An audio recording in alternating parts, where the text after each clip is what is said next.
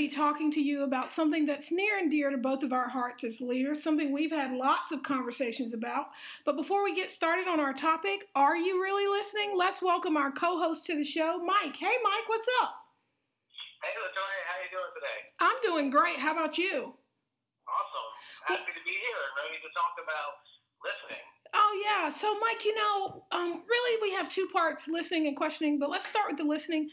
So many times I've heard you say to teachers in your coaching of them, or even to other leaders in collaboration, are you really listening? What's your thoughts around how leaders can be great listeners? Well, I think, just really, it sounds so simple, but really listening. We talk about this all the time. As you mentioned, one of our favorite topics. And as a leader in an organization, you really should be the chief question asker. And I wish I was, the creative person that made that up. But I heard that somewhere on Twitter, and it really stuck with me.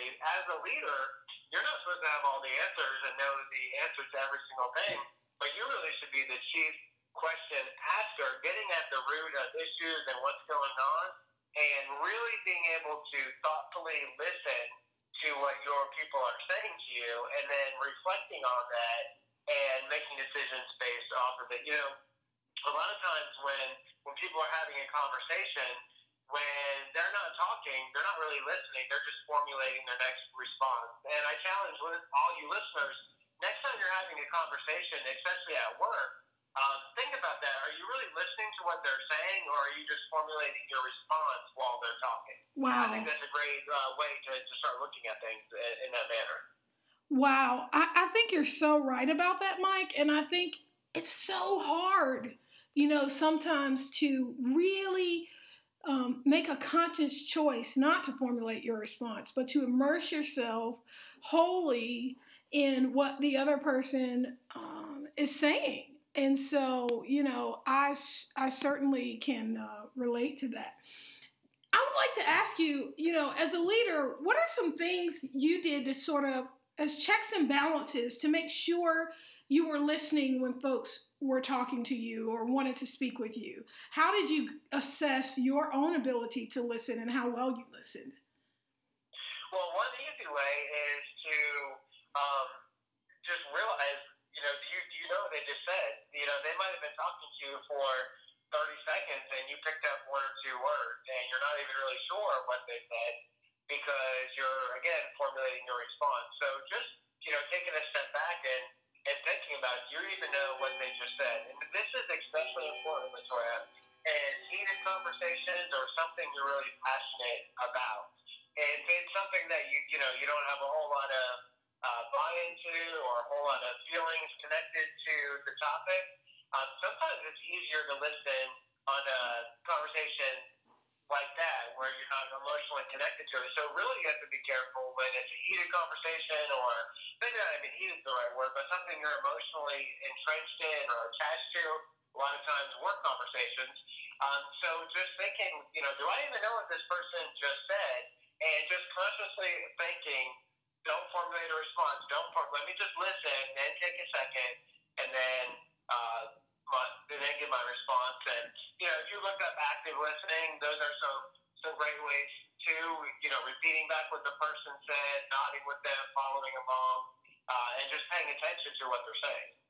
Yeah, and one point that you made that I want to kind of come back to or emphasize or agree with is, whenever you are deeply entrenched in a conversation that is rooted in emotions, whether that be something that upsets you, makes you really happy, those periods of time when we are truly emotional and passionate about something, I think our ability to listen is greatly reduced sometimes because our emotions get in the way of that.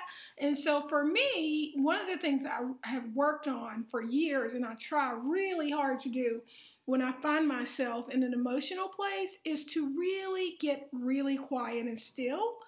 And so that way I can, I've heightened my awareness to understand that if this is something I'm really passionate about, it's likely that I need to really focus in order to be able to listen. And I think that's such a great point you made. Yeah, certainly. And, I think I've gotten better at this as I've been a leader for a longer amount of time, because I know when I first became a principal in a school, I really felt the pressure that I had to know everything. So rather than listening, I was already thinking about, okay, well, how can I prove that I know this? Or how can I prove I can help a person with this? Without really taking the time to even listen. So having that leadership maturity to know that, one, you're not going to have every answer because that's impossible, and two, being okay with that. And that makes you a better listener because, again, you're not just trying to figure out what the answer is going to be, but you're trying to think of, okay, how can I let this person know that I'm really listening to them and I'm really taking in what they're saying. So it also, along those lines, we've talked about confirmation bias before. That's something that we're both really interested in. If you are listening or having a conversation just to solidify your point of view, the person you're talking with is going to know you're not listening for understanding. You're just listening because that's kind of the cultural norm. But you're not listening to try to take into account their point of view. You know, Mike, I think you bring up some excellent points because, you know, the thing is when folks usually want to talk to you as the leader, it's not really because they want to hear what you have to say. It's because they have something they want to share. You're exactly right. Yeah, you know, they're usually not seeking your opinion or your thoughts or your ideas. They might be, but you know, when as a leader, when I've had folks say, "You have a few minutes, I'd like to sit down and talk to you about something," what their expectations are and their intentions are is that I'm going to do the talking and I need you to listen to me. There's something I want to tell you that either I don't believe you've heard, that maybe I've already told you, or I'm not sure you're understanding from my perspective. So one of the ways I think that leaders can be more conscious of that is to, you know, realize when folks initiate an opportunity to sit down and have a conversation and share something, that it's likely because they want to do that, the talking and the sharing.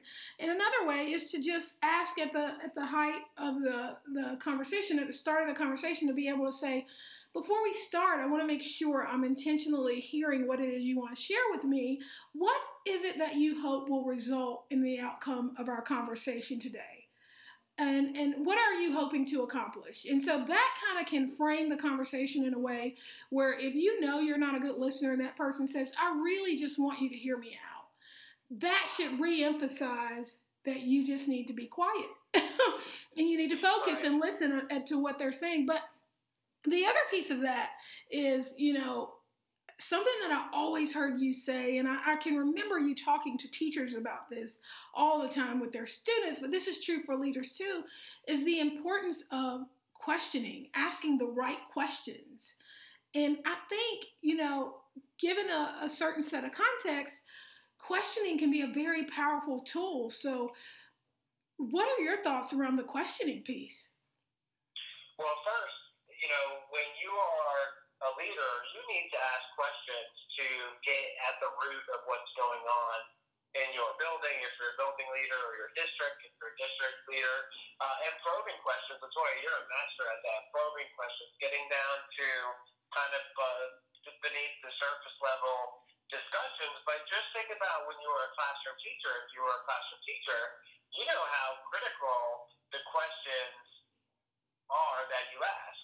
Are you really trying to get at the underlying causes? Are you going for deeper knowledge, or are you just asking questions to be polite? So being able to ask the questions to really get at what people are feeling. And I think this is all predicated on you being perceived as approachable.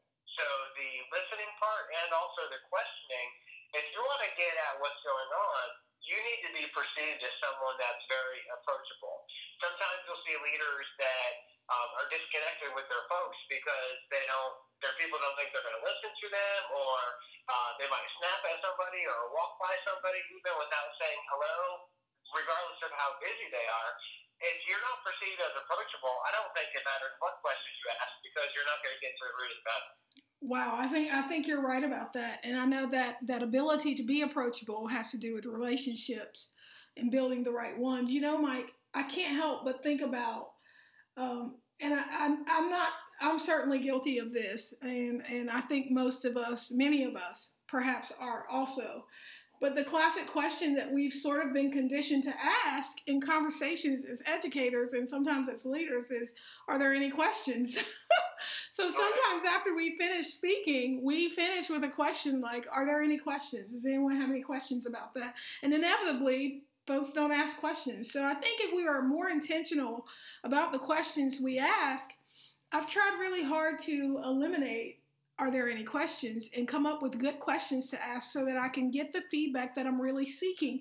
Because I think, just like teachers in the classroom with students and just like leaders, we really aren't asking if there are any questions. That's not the question we really want to ask. What we're really trying to ask is usually we're trying to get at the heart of something else. There's a particular piece of feedback we're searching for, and to do that, we've got to ask the right questions. And so those questions have to be intentional, they have to be thought out and planned, they can't be off the cuff.